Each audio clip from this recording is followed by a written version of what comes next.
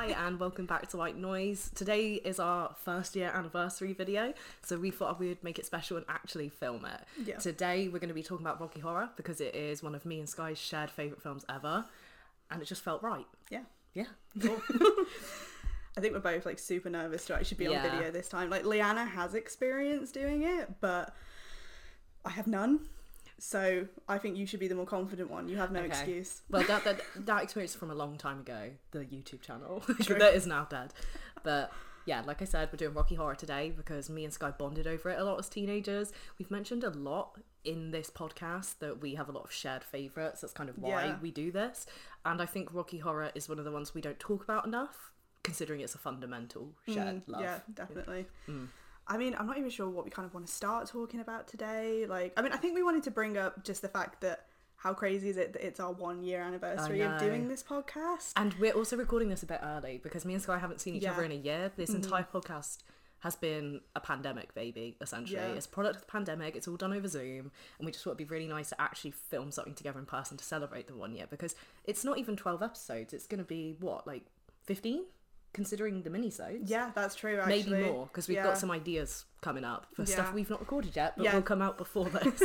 These next few months can be really exciting. But yeah, I mean, it's just so exciting to be able to record something in the same room together. I actually really like it. It felt awkward for the first 5 minutes, hence the egg cup shots.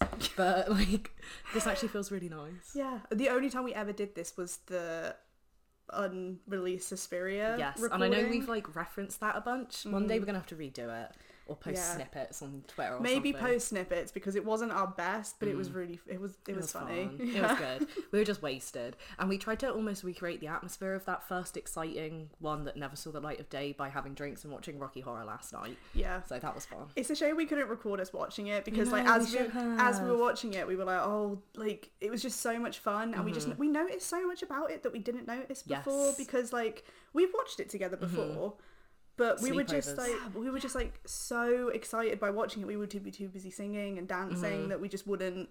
Yeah, that's true. Really talk about it. And it wouldn't have been the same if we watched it over Zoom. You can't watch a musical together over Zoom. I know I've done Mamma Mia with people, but Rocky Horror, you can't do that. You've got to be in that room together, have that vibe. Well, especially something like Rocky Horror, because everybody knows that there is the film, but then there is also the production, and it's just because it is one of the most iconic audience participation productions. I think when you watch it with somebody else and you get that atmosphere, you can get a whole production atmosphere with just two people. Exactly. Especially if you're singing it in your room and then you also double bill it with the Glee episode, which is what we did last night. Yeah, which we will be talking about. We understand how controversial the Glee episode is, but we have some stuff we want to say. We want to clarify that we were kind of introduced to Rocky Horror through the Glee episode, so it holds a special place in our hearts. Yeah, which I think a lot of people of our age, if they're honest with themselves, that is why. I'm not ashamed to admit that, because in all honesty, I think I probably would have ended up watching it anyway because of just my parents and all the stuff that they liked, but it was because of that episode that I discovered it, and I was like, this makes so much sense to me. Well, the actual film didn't make any sense to me, but I understood watching it, this is it. This is my aesthetic, as you can probably tell. Yeah, it's not super obvious. We're let's do some subtle kind of allusions to Rocky we Horror. didn't want to go crazy and go full dress up, because that's just too obvious. I'm also going to blame it on the fact I couldn't get a good costume in time, so red lipstick will do for me. I mean, bless Leanna. I was lucky because we're at my flat, but Leanna had to travel with all her equipment, so don't come for her just because she has the camera right now is sat on a tripod, which I forgot the clip bit too, so it's got scrunchies around it. This is very mishappy, misshapen, but we've made it work. This had to happen. To be honest, that's been this whole podcast. Oh god, yeah. The amount of times that, like I said, the first one just didn't get released, and then there was a year between that Suspiria one and then actually recording the first official podcast. That's mad. Which means that this has been in the making. Effectively, we've wanted to do it for a long time, because I remember when I was designing Obscure, which is the site I run, I remember saying to you I wanted it to branch off and have other things underneath it, which White Noise is, believe it or not. And we talked about that back then, and then Obscure launched in September 2019, but this didn't launch until August 2020. Yeah. So nearly a year. Yeah. That's crazy. It's exciting though. Yeah. I gotta say, to toot our own horns for a bit, I'm proud of us. For being able to pull this through between working the jobs that we did and everything like that, and somehow still managing to find the time to do it. Sometimes we will be recording at midnight Yeah. Because we couldn't find any other time to do it. St. Patrick's one was recorded at like 1 a.m. Yeah. on like a Tuesday or something. And that's a perfect example when I wish we'd done video, because Leanna was like in the corner of her bedroom. Pissed. Just like, yeah, with her microphone, like just trying to be quiet. Whispering in. That's another thing. We started this out and we just like had no idea about how to even do a podcast. We're like, let's just do it because we've got shit to talk about. Yeah. And now we're both just like figuring out how to edit. Yeah. We've both got equipment. Like, it's just kind of grown quite quickly. Yeah, I was gonna say, I mean, debatably, we are definitely still figuring it out. Yeah, gotcha. But, I mean, just look at us now. Like, a year ago, would I have thought that we were gonna actually have full-on recording? This is crazy. Like, literally, like, I feel like you can't see it, obviously, through the podcast itself. I sat here with my arms on the table, but sat here looking all fancy. We've got a mic in front of us, laptop here. We can see the audio recording, camera in front. We're fucking... professional people. And extremely intimidating. Exactly. And that's why we're talking about Rocky Horror. Yeah. Like I said earlier, we watched it last night before doing this episode, and we double billed it with the Glee episode. And I feel like I'm adequately ready to talk about it. The Glee episode? Well, I'm going to talk about the Glee episode later. Oh, I mean actual Rocky Horror, because I hadn't seen it in years. That's my first thing I want to know. I probably hadn't seen it in about a year, which is... I mean, it's always on my mind. It's always a part of my life. But I hadn't actually sat down and watched all the way. Like, I think you said it was the kind of thing that sometimes you'll put it on when you're doing other stuff because it's just so nice to have in the background. But, like, actually sitting down and watching it. Yeah, the entirety. So much fun. Considering that we both noted last night that we think the second half is weaker. Like, I would always put on the first half and be like, and then turn it off. Yeah. I mean, I imagine everybody who is watching this, crazy to say watching it, but...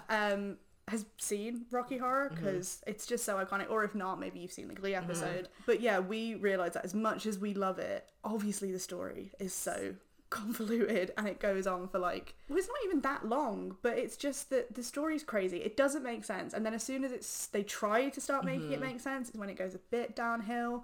But even we were saying that like there are some songs from the second half of the film that I think get looked over because the second half is a bit weaker. It is, but like the thing is, you need that... There's that basic rule of storytelling, you know? You get 3 parts, 3 act structure, and this film just kind of like, you know, it tries to adhere to it, because at the end of the day you do need a bit of a story. But the main thing with this is just the music, you know? Yeah. And the music, the costumes. Yeah, and it's so easy to forget the songs in the second half, because those ones in the first half are just iconic. Anytime you ask anyone about a song from Rocky Horror, they're going to tell you a song within the first half hour of the film. They're going to tell you Time Warp, they're going to tell you Damn It Janet, what else? Touch, Touch, Touch Me. I mean, we were talking last night about like how all of the songs have some kind of plot relevance apart from Time Warp. Yeah. And I actually found out it's because it was added just because the film was too short. No or way. I don't know if it was in the original production. I will admit, I have seen a modern day production of it twice, obviously because I'm only 24. I wouldn't have seen the original. But yeah, so I didn't know a lot about the production before it became the film, but yeah, I'm pretty sure they said that they added it just simply to flesh it out a bit, which is why it doesn't make any sense in the film. It's probably the craziest part of it all, because it's just a party scene that they added. I'm pretty sure they said something like they wanted to simply add it so Columbia could do the tap dancing scene, which is so iconic. But you're right, it's one of the most famous kinds of a dance. I mean, everybody talks about now that, you know, songs getting released need to be TikTok worthy so they can have a dance. Time Warp was before its time, literally. The thing is as well, like, I find with Time Warp, because it's so stupid, that's why it's so memorable. So the fact that it has no relevance to the plot actually helped that song become so iconic. We were talking last night about how the brilliance of a lot of musical songs is when they just don't make sense. Like, there's no relevance to the plot, is when they just don't mean anything. Like, we need that more in more modern day musicals, and it just makes sense in like some campy, low-key shitty 70s musical that you just have songs that make no sense. I love that about Rocky Horror. I mean, something we really noticed last night that it kind of baffles me, we didn't really pick up on it before, is how imperfect it is. And I don't just mean like how crazy the storyline is or how the songs are all over the place, but I mean like the costumes are great, but like they're not perfect. They don't even fit everybody perfectly. The makeup when it runs, like there's this one scene at the end where obviously everyone knows that Frank has that boss tattoo. When he comes out, it's faded and nobody retouches it. Did you know it was all filmed in 6 weeks? Yeah, I can imagine. Like, we were joking, thinking like, oh, it's probably because it's all taken in one shot. It pretty much was. Yeah. But that's how you get that energy. That's how you get that fusion, like a real life stage production. Yeah. And that's why I love the imperfectness as well, because with real life stage production you can't go and quickly do up people's makeup in between every single 5-minute scene. You just can't. Or if something goes wrong on stage, you've just got to roll with it. It just provides that energy, which is what I love about Rocky Horror. There's just so much energy to it, like sexual energy, campy energy, queer energy, like just everything about it feels like a lightning in a bottle moment to me. And it's just perfect. Like I don't think it could have been made by any other people in any other era of time. No, I mean, we spoke about how, like, I don't think, because so we've spoken about like queerness in horror and things like that before, and how like the 80s was really the pinnacle of it. But we were speaking last night about how like the 80s kind of started going back into queer coding, and being more about subtleties and metaphors, whereas in the 70s you had films like Rocky Horror that were just so overtly camp that it was just like it's mad, because I actually always forget it came out in 75. I'm pretty sure it was 75, wasn't it? 75. Because it's like you just wouldn't think something like that would be coming out. But then if you look at like the progress of film, you also would, because the 70s is the American New Wave, like I was saying to you. This is when you get all these auteurs and directors coming up who are like the new generation, and they're trying to push the envelope, push the boundary, and they're just doing something crazy. What I found really funny when we were watching the Rocky Horror Glee episode was when Mr. Shu is saying to the kids, he's like, oh, I did this for all the wrong reasons, this story isn't for the envelope pushers. And it's like, it is. Like, that's literally what it's about. Like, it's literally, and I'm not saying it's like insane for the sake of being insane, you know, it's like it represents the queer community, it's like a lot of representation and just all this stuff. But at the end of the day, it was boundary pushing to be boundary pushing. You know, and that was a lot of 70s film. And like, yes, I know this was just like a musical that turned into a film musical, but I think it's a perfect example of that 70s era of movies. It's great. I mean, because it had like, obviously it was like the big trend of midnight releases, because it didn't do well. People didn't want to go see it, but then at the midnight showings people ate that shit up. And consider as well, it started out in London as a stage production. That didn't necessarily translate well to America, you know, because like London was like 70s London, you're thinking like grit, big queer community, all this shit. And that doesn't necessarily mean American audiences are going to take to it straight away, but the kind of people going to midnight movie showings, like that's that crowd. It was the perfect crowd for them. I think if I've like read right, it was like some exec was just like, this movie's making no money. It had a budget of only 1.4 and it was barely making that, so they were like, let's stick it on the midnight movie circuit. Built word of mouth, which, you know, is something of that era as well, word of mouth, and you slowly push out to more cinemas. So, you know, it has a small opening, you build over it week after week to the point where a lot of cinemas show Rocky Horror every Friday night at midnight to this day, and it's just become a staple. I mean, one of the reasons that we referred earlier to the Glee episode as controversial is because, especially when it first came out, purists and lovers of Rocky Horror were like, you can't touch it. And even though to an extent we understand that, again, we'll be talking more about why it was, that episode was important to us, but it's because like back then you didn't have internet access to see all these crazy things. You know, you didn't have mainstream stuff like RuPaul's Drag Race. Depending on however you feel about the show, it has mainstreamed drag and brought it into the light. Whereas then, you know, you'd have to go to midnight shows, or you'd have to go to, you know, dark clubs to go see this kind of stuff. And then now it was being shown proudly and like literally in your face on screen. Whereas now you can Google and find that. So I'm not saying that people don't still need to be liberated of this day and age, but this is why I think especially even people of our generation hold on to these films, because it transcends time. Like you can really feel, like you were even saying last night how amazing it would have been to have seen that in the cinema when it came out. I can't even imagine, like when it was first coming out, like the power that would have held over people. And I think that I understand why people who would have been there for that original run would hate the Glee episode, you know, because like as much as you can love it or hate it, at that era, so this was in season 2 of Glee, so like at the height of its fame, wasn't it, really? That was the mainstream. That's what Glee stood for, the mainstream. And as much as it's like now lauded for like, you know, being that amazing queer representation, it helped a lot of people figure out who they are. At the time, Glee was hated. Like even the people that liked Glee understood that it was hated. So for something so niche and cult and not underground, don't get me wrong, because it's so famous, but like that felt like it belonged to the underground. Yeah. For that to be displayed on something so mainstream and kind of altered in the way it was, I understand why people got mad. Oh, I do. I mean, like I said, for us it was so different because I'm sure we've mentioned it on like other episodes of the podcast before, but like that episode was the reason that we ended up watching it, because we saw it, and like for me it was like I watched it with my dad and I was like, wow, the songs in this are pretty, because like the songs are the main part about it, obviously, and I was like, the songs of this are really cool. And my dad was like, well, you've obviously seen Rocky Horror, haven't you? And I was like, no. And then he just showed it to me, and look at where I am now. As we mentioned before, one of the brilliant things about Rocky Horror is how imperfect it is, and they tried to polish it in the Glee episode because it was... I do think they acknowledge it quite well, though, because like Ryan Murphy is Ryan Murphy, and he's probably like, I want to do Rocky Horror, but I understand that in Glee we have to sanitize it a bit, and they kind of make that part of the storyline in the episode, which I'm quite happy about. You know, saying kids shouldn't be exposed to this stuff, and like it was just, it's so contradictory. Like looking back on that episode now, like, it contradicts itself a lot. It's like, let's show Rocky Horror, but let's also say maybe you shouldn't push boundaries. Like, what are you trying to say right now? It doesn't work. I mean, like, because I'm sure I've looked before about like schools actually wanting to put on Rocky Horror as a production, but like secondary schools, high schools if you're in America.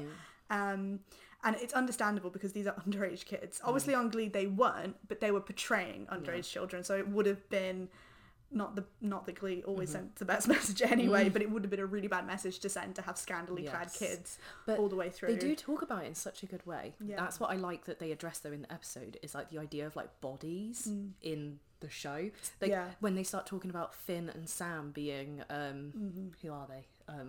Brad and Rocky. Yeah, they talk about like body positivity and like showing their bodies on stage and stuff like that. And like I was mentioning to Sky when we were watching Rocky Horror last night that that's something I never really understood was great about the production until I got older, was that it just like it showed bodies and it wasn't like they were super on display. That was just their bodies. Yeah, they were just and they're real bodies, you know. This is before the era of like Kardashians and stuff. It's just, that's what these people look like, and they're so chill about it. Like it's not even questioned, they're just there. So yeah, it was really interesting obviously when the Glee episode took, and specifically male bodies, because like even now it's not something, I mean obviously it's talked about more, but the fact that you had these two characters in Glee who were like, you know, you had Sam who's stereotypical athlete, and then you had Finn who was just your average guy.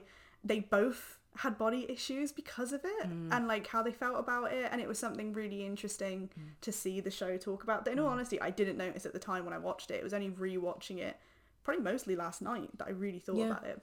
But funny you mentioning body is something so something I mentioned when we were watching the film last night is like, since I was a kid and I watched it, it's always creeped me out how it looks like Rocky in Rocky Horror doesn't have a belly button.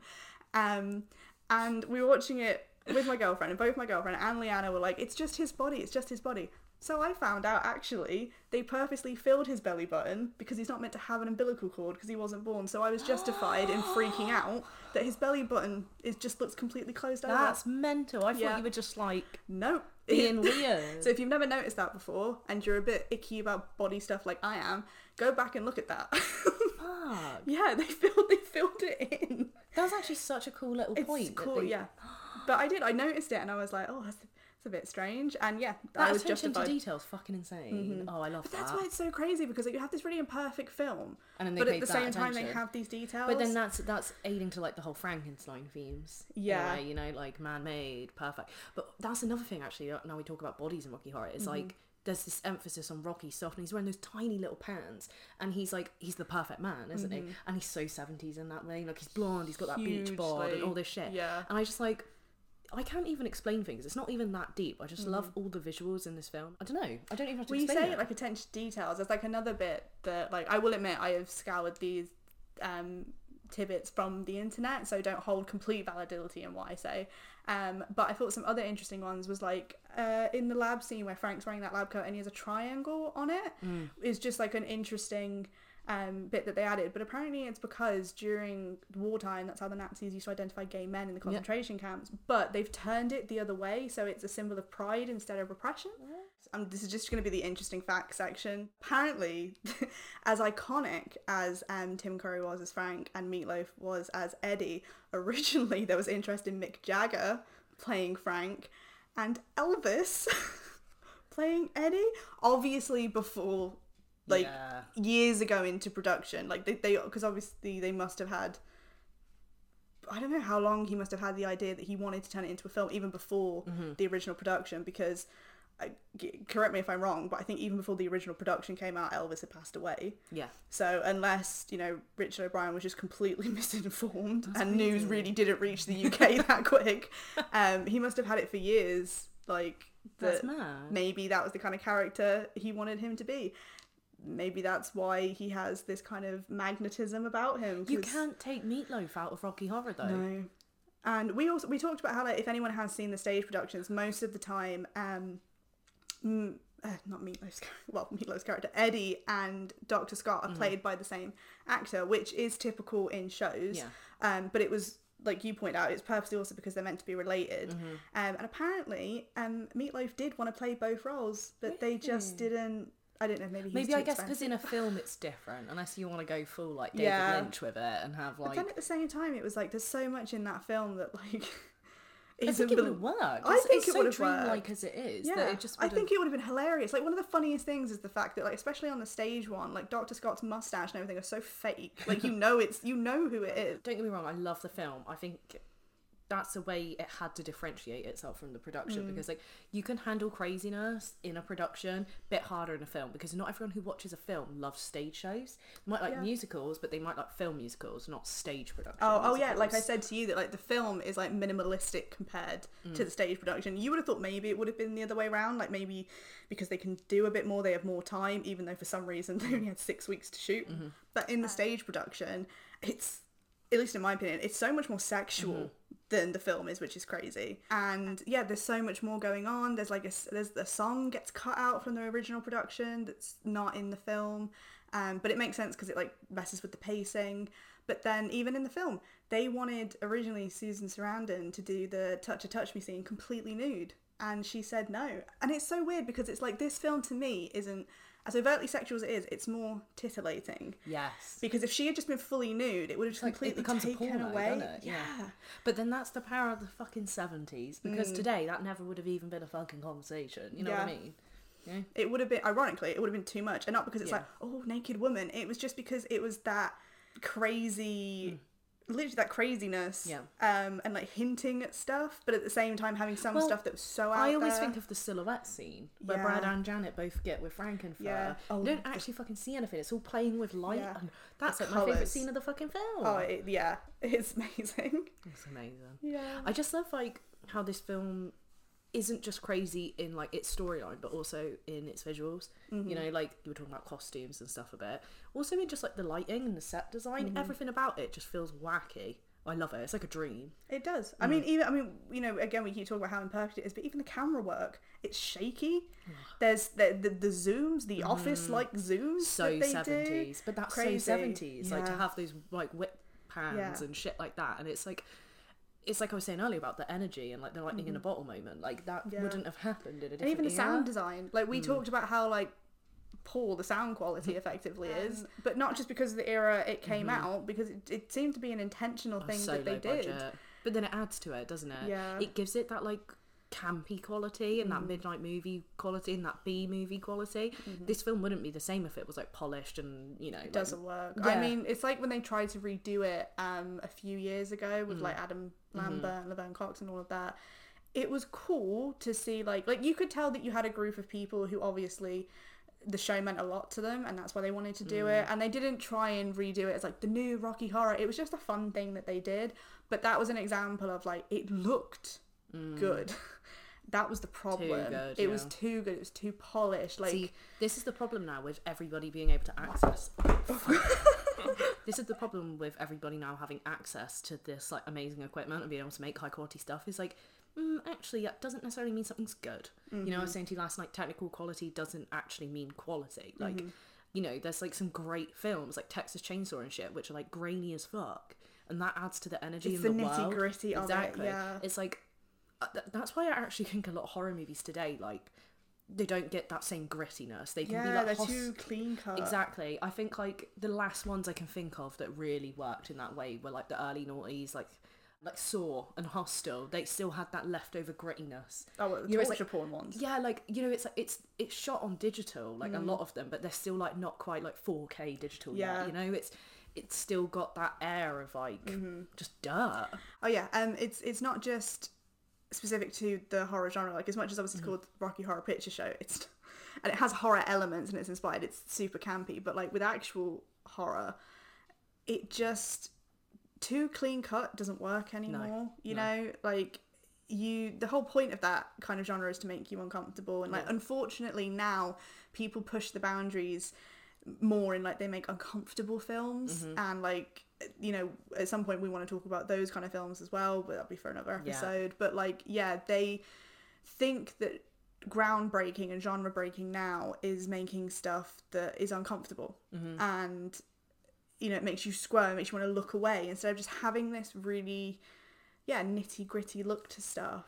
And basically people are just concentrating too much on being perfect. I know this sounds counterintuitive, but I think like sometimes like the content doesn't matter, you know. Like, so say Texas Chainsaw, everyone thinks of that as being really gritty and horrifying. It's like, actually you don't see much. The actual content itself isn't as terrifying as like the visuals and the implication, you know. And I think like a lot of horror films now care too much about what's actually happening in the film, like, and less about the atmosphere. That's true. Because I think of a lot of Blumhouse movies, they've just got shit atmosphere.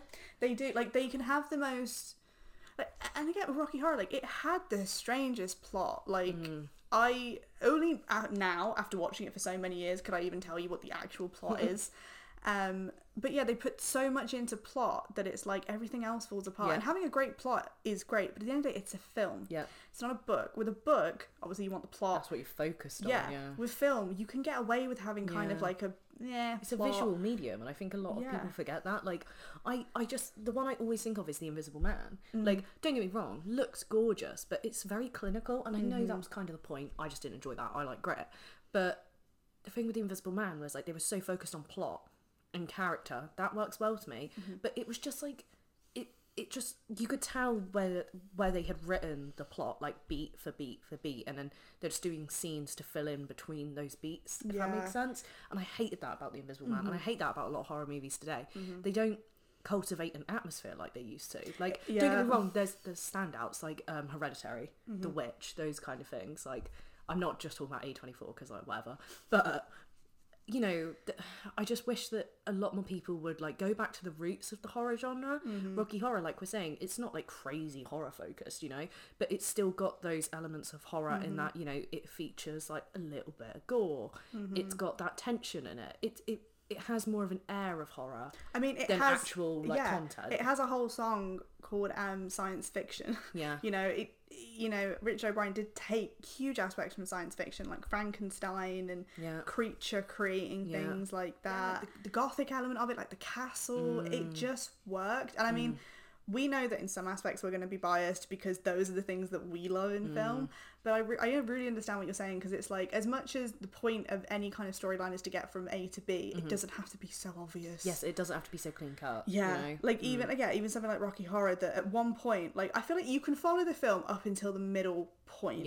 And then after that, it's like, wait, what? Which is funny because it's counterintuitive, because in Rocky Horror, when it starts trying to have a plot, it starts to fall apart. Yeah, that is its worst part, is the fact that it tries to make sense of it, which was I say it's a shame. We're not here to do a critical analysis of it because we fucking love it.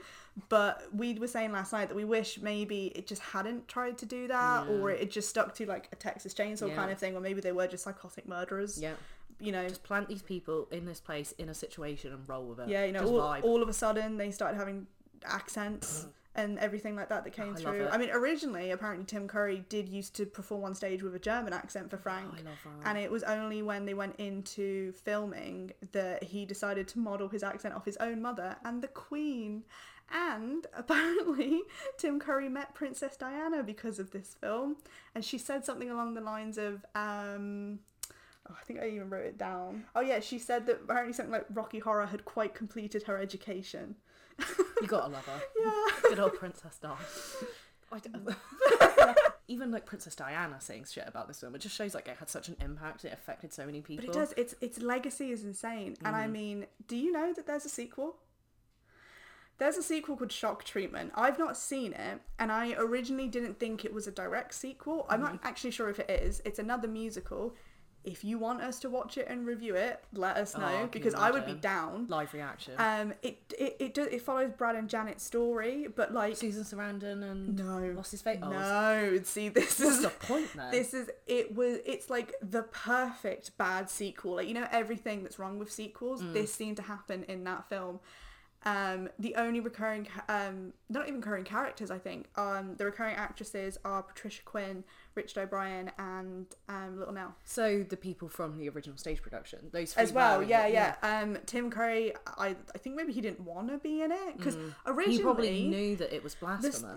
The original story was going to be the Frank tracked down Brad and Janet because Janet was pregnant with his baby, and then Magenta and Riff Raff were going to come steal the baby. Wait, that's actually kind of cool, right? Though. It ended up being nothing like that.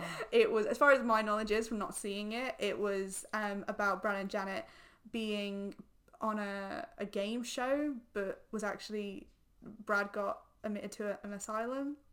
That's as far as I know. That sounds mad. I think it would be interesting to watch. Yeah, definitely. I mean, we've got some ideas for Halloween-y episodes, like sequels. That's all I'll say for now, but that could maybe go yeah, I added, when I was like writing up my notes last night, I went onto the Google Docs and I added shock treatment onto the sequels we want to talk about, because like sometimes like sequels are fun, just go off on a bit of a tangent here, and when they're bad they can be so funny, even though they definitely shouldn't have been made. But yeah, so that exists. They tried to recreate the horror I was gonna say, but yeah, they did recreate the horror.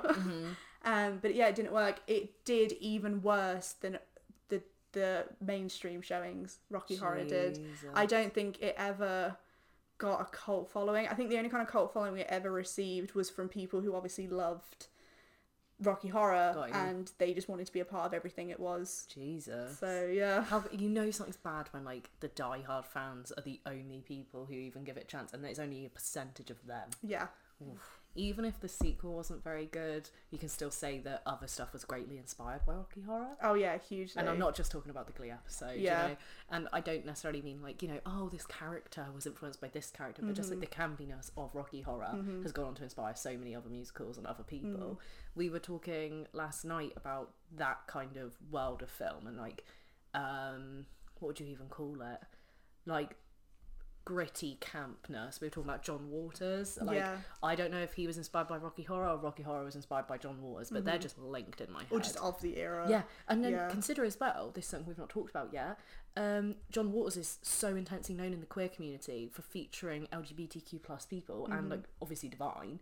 Rocky Horror is such a statement amongst the LGBT community. Yeah. That's something we've not even touched upon yet. Yeah, that's true. I mean, I think it's just because, like, especially for us, and I guess anybody within the queer community who does love this film, because I appreciate it's not for everyone. Like, we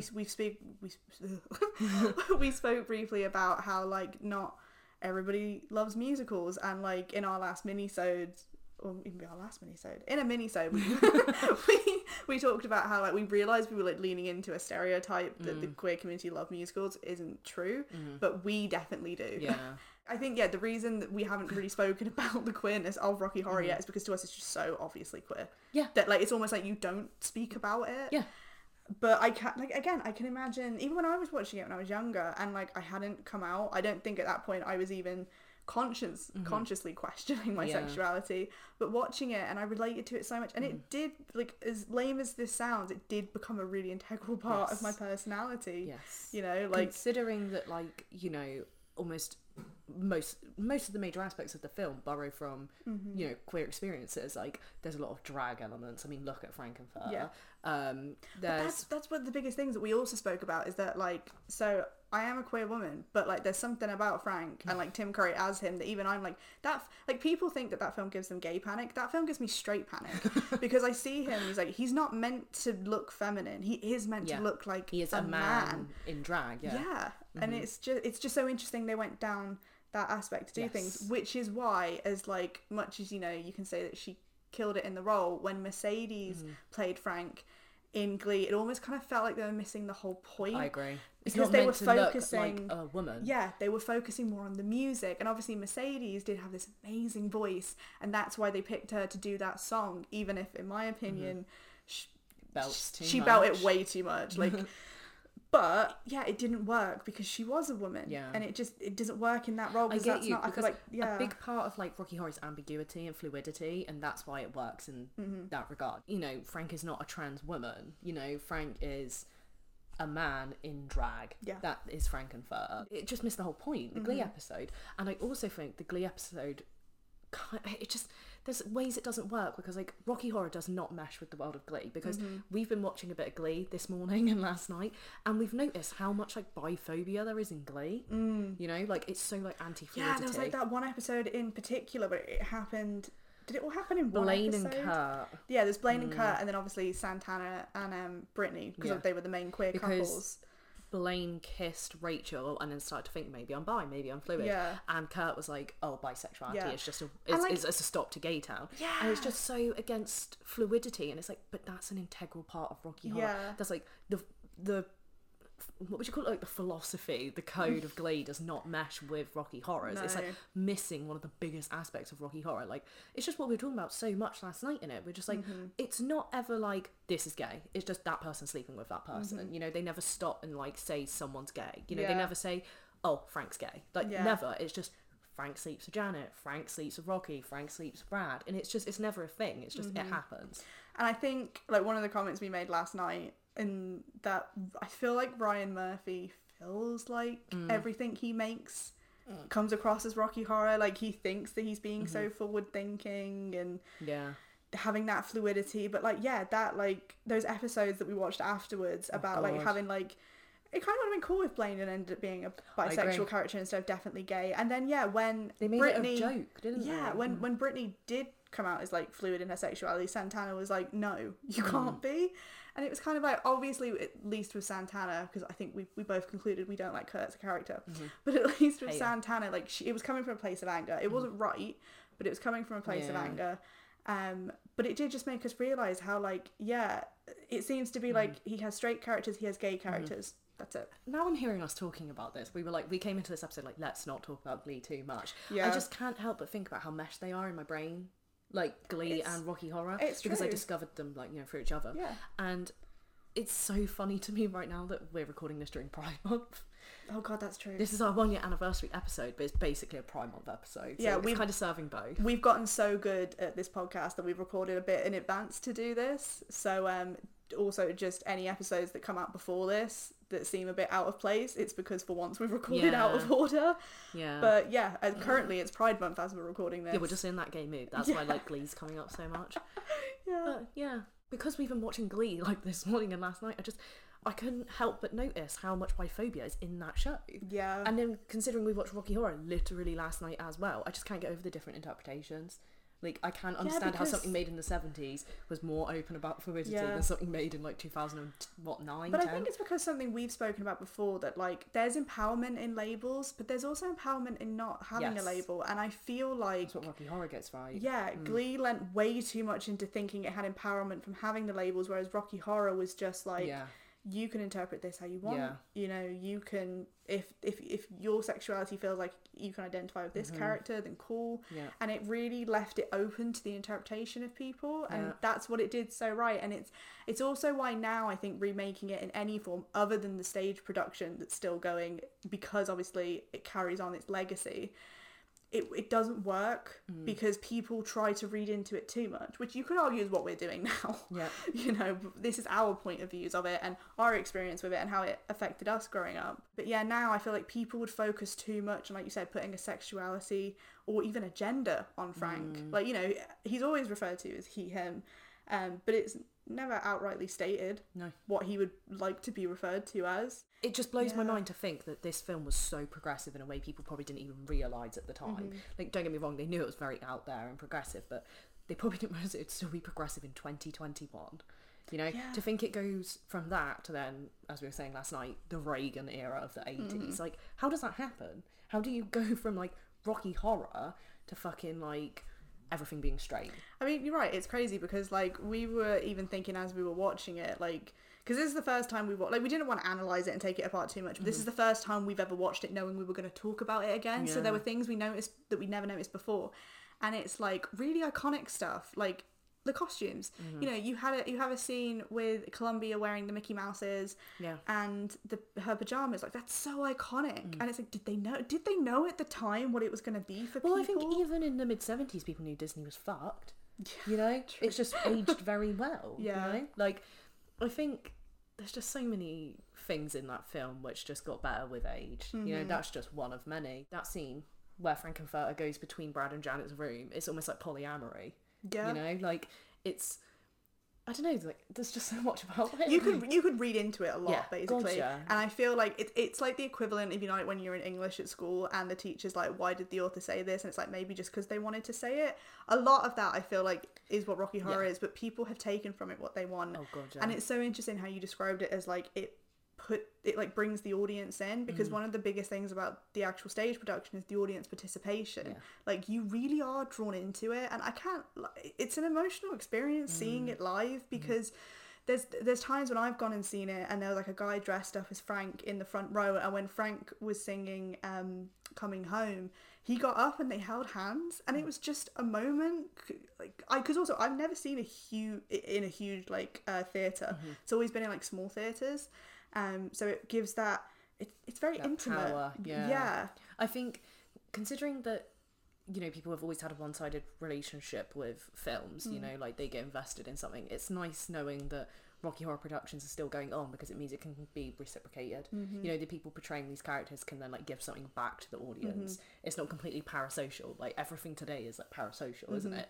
This is one of those rare things that isn't. You can like get that energy back and forth, and it just creates, like you say, that intimate atmosphere in that theatre. I think that's cool. I need to go see a production so badly. You do need to go see a production. I mean, I as soon as they're up and running again and it's safe and I have money to do it, we should go. Yes, because you would love it. And I mean, it's so nice, because I am someone, and I'm sure a lot of people feel the same, that like my anxiety doesn't let me enjoy audience participation. Like, it scares me, but it's not forced. Like, it's either, well, everybody does it. They never point someone in the audience and they're like, you have to now join. It's little stuff like they encourage everybody to bring props. So like during you know, there's a light, everybody has a candle and they wave it in the air, and it's like, you really feel like part of the production. It's just so nice. It always makes me think of that scene in Perks of Being a Wallflower.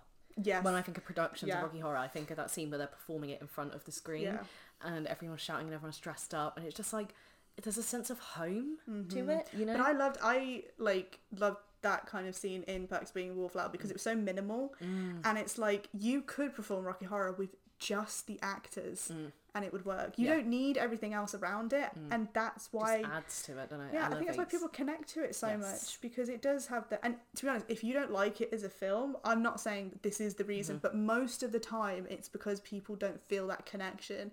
It is a film that you can just think it's too much. You can think it's too weird. You cannot like it because it's difficult to follow. But like, for me, it's just a film that I watch and I can't sit still when it's on. You know, like, I gotta dance. Like, gotta get involved. You really do. I mean, like, for some people that's Mamma Mia. You know, I mean, for me it is Mamma Mia too. But there's just something about Rocky Horror which is like on another level for me, and I think it massively is the queer representation, you know, and it's like the fact that it's not just like representation, it's like a celebration without just being like gay, like gay pride. It's like, it's not even talking about the fact it's gay, it's just like gay and happy. You know, like, I don't know. They're just having fun, they're vibing. It doesn't feel like it's trying to make a point. I mean, maybe it was. I mean, I guess it must have been trying to make a point to come out when it did, doing what it did. But it doesn't feel like that, especially even now. It just feels like it was of an era, but at the same time it just felt like they knew what it was going to mean to people. I agree. Or at least they had such high hope that it would, that it resonate, just carried on. Like, we were watching it last night and it came to the end, and I said to Diana, I was like, wow, I feel really emotional. Like, when it comes to the end. That's the power of Rocky Horror as well. It all comes to this crescendo, doesn't it? It does, and then it just fades off, and it kind of it's like it brings you in, and then it just leaves you kind of dangling. It doesn't give you any, you know, there's no aftercare. You know, you're that's it. Brilliant. We could talk about Rocky Horror for literally hours. And I mean, I literally could any day. But I just want to wrap this up by saying that it was important to us, probably important to like countless other people. Definitely. I couldn't even begin to imagine how many people, you know, realise their identity because of this film, which wasn't even going out of its way for that reason. It was just it was a film, you know, it's 70s for the sake of being 70s. I mean, my whole family are obsessed with it. Like, my mum, my dad, me and my sister, we've all gone to productions about it, and, like, that's just fun. Yeah. I think the difference between, like, this and the Glee episode, which we keep coming back to, is that the Glee episode is purposely trying to make points. Rocky Horror, yes, it's trying to make points, but it's not trying to shove them down your throat. Yeah. And I think that's the power of it, and I think that's why I'll always love it and you'll always love it. Yeah. And the whole point of this podcast is talking about things which have, like, influenced us and we love. Like, that's most of our episodes. But I don't know, I think, like, this has been the year anniversary film choice because it's so impactful for us, you know, like, we're probably going to end up doing more episodes on Rocky Horror or Campness or something, but, like, I don't even know where I'm going with this. I mean, to be honest, we also really want to hear kind of, like, especially not restricting any ages, but especially people kind of around our age who feel the same way about it, because, I mean, like we've said, we did discover it because of the Glee episode. Truthfully, I think we both would have found it later on anyway, but I'm glad we found it when we did. I want to know how many people did discover it because of that, like, or even through Tumblr. It had a presence on Tumblr. True. You know, I'm just curious about what age you found it, what it meant to you. Did it take you a while to get into it? Because I can understand that as well. Like, maybe coming back to it later on and being like, oh. I want to hear some people defend the Glee episode. That's my thing, because I'm sick of the slander. I enjoy it. I know it has its problems. I know Glee in general has its problems, as we're going to explore in other episodes probably. But I love it, and I want to hear some people agree with me. Yeah, because I'm sick of being slandered. Pretty much. It's funny that you say in other episodes. It's going to be the one. That's a hint. But yeah, I want to hear people defend that Glee episode. Don't worry about coming and defending Glee. We're fully aware. Oh god, we are fully aware of the problems. But on that note, I can't believe it's been a year of the White Noise podcast. I'm really happy we chose Rocky Horror because it's a fucking banger. And I'm just happy I had an excuse to watch it last night. Oh, pretty much. Yeah. Oh, yeah. Excuse to talk about it as well. Like, it really just harken back to, as much as we like really analysing stuff, this whole podcast is just because we just wanted to talk about the things that we love. Just love campy shit. Yeah. Love horror and we love camp. So, I mean, of course this was going to be the monumental film, wasn't it? Yeah. I'm also very aware of the fact that I've been hitting this the whole episode. You can't see it if you're just listening to the audio. Yeah, no, you can't see it. It's fine. Yeah. But that's a point. If you are just now listening to the audio, we will be recording video. Yes, we should have made that clear. Yeah, I mean, as far as we can, because unfortunately we are going to have to go back to Zoom. So we will be in separate places, but I think we want to start putting as much more on video as we can. So yeah, if you are only listening to this audio and you would like to see what we look like, we're here on our YouTube channel. Yeah, it feels really weird. Yeah, this whole one's feel a bit bizarre, but it's going to be interesting to hear it back and for people to listen. Yeah, because it's such a different situation, us being in the same room on camera. Yeah, I wonder how different it sounds. It'd be interesting because, like, as much as, like, we definitely do enjoy having our conversations, doing it over Zoom sometimes feels like you're waiting for, like, the actor to say their line, whereas this has just felt like a really nice conversation. Yeah, exactly. You get the body language. Yeah, it's a shame we couldn't do more in person. Whenever we can, we are going to try and do them in person because we also just enjoy it. We also just want an excuse to see each other more because, like Leanna said, this is the first time we've seen each other in a year, at least, if not probably a bit more. God, that's crazy. I'm really proud of this. Yeah, me too. And being on camera, showing our faces. I'm super excited for, like, what's to come, to be honest. And that's from just being excited to see where we go, and also we've got some pretty cool stuff lined up soon. Which you might have already seen some of. Yeah, some of it you've already seen. October we're super excited about. We've got some real fun stuff planned for then. Yes. You know, very excited. Yeah, that's when, like, we reach our full power, isn't it? True. Like, we never wanted this to be just a horror podcast, but we do appreciate we lean a lot into horror. Yeah. So Halloween's gonna be our shit. Yeah. Yeah. So look forward to that. Yeah. I don't really know how to end this. Usually I do a fade out. I know it's difficult because now we're on camera. Different on video, but yeah. Maybe I'll take the final plunge and just say thank you for listening. Thank you if you were watching. Definitely let us know on social media what you think of Rocky Horror and Glee. Yeah. Typical, you know, YouTube stuff. Like and subscribe. Apparently that's what they say. I'm not a YouTuber, so. But if you want to, the buttons are there. Yeah. And with that, I guess that's a goodbye, isn't it? Bye.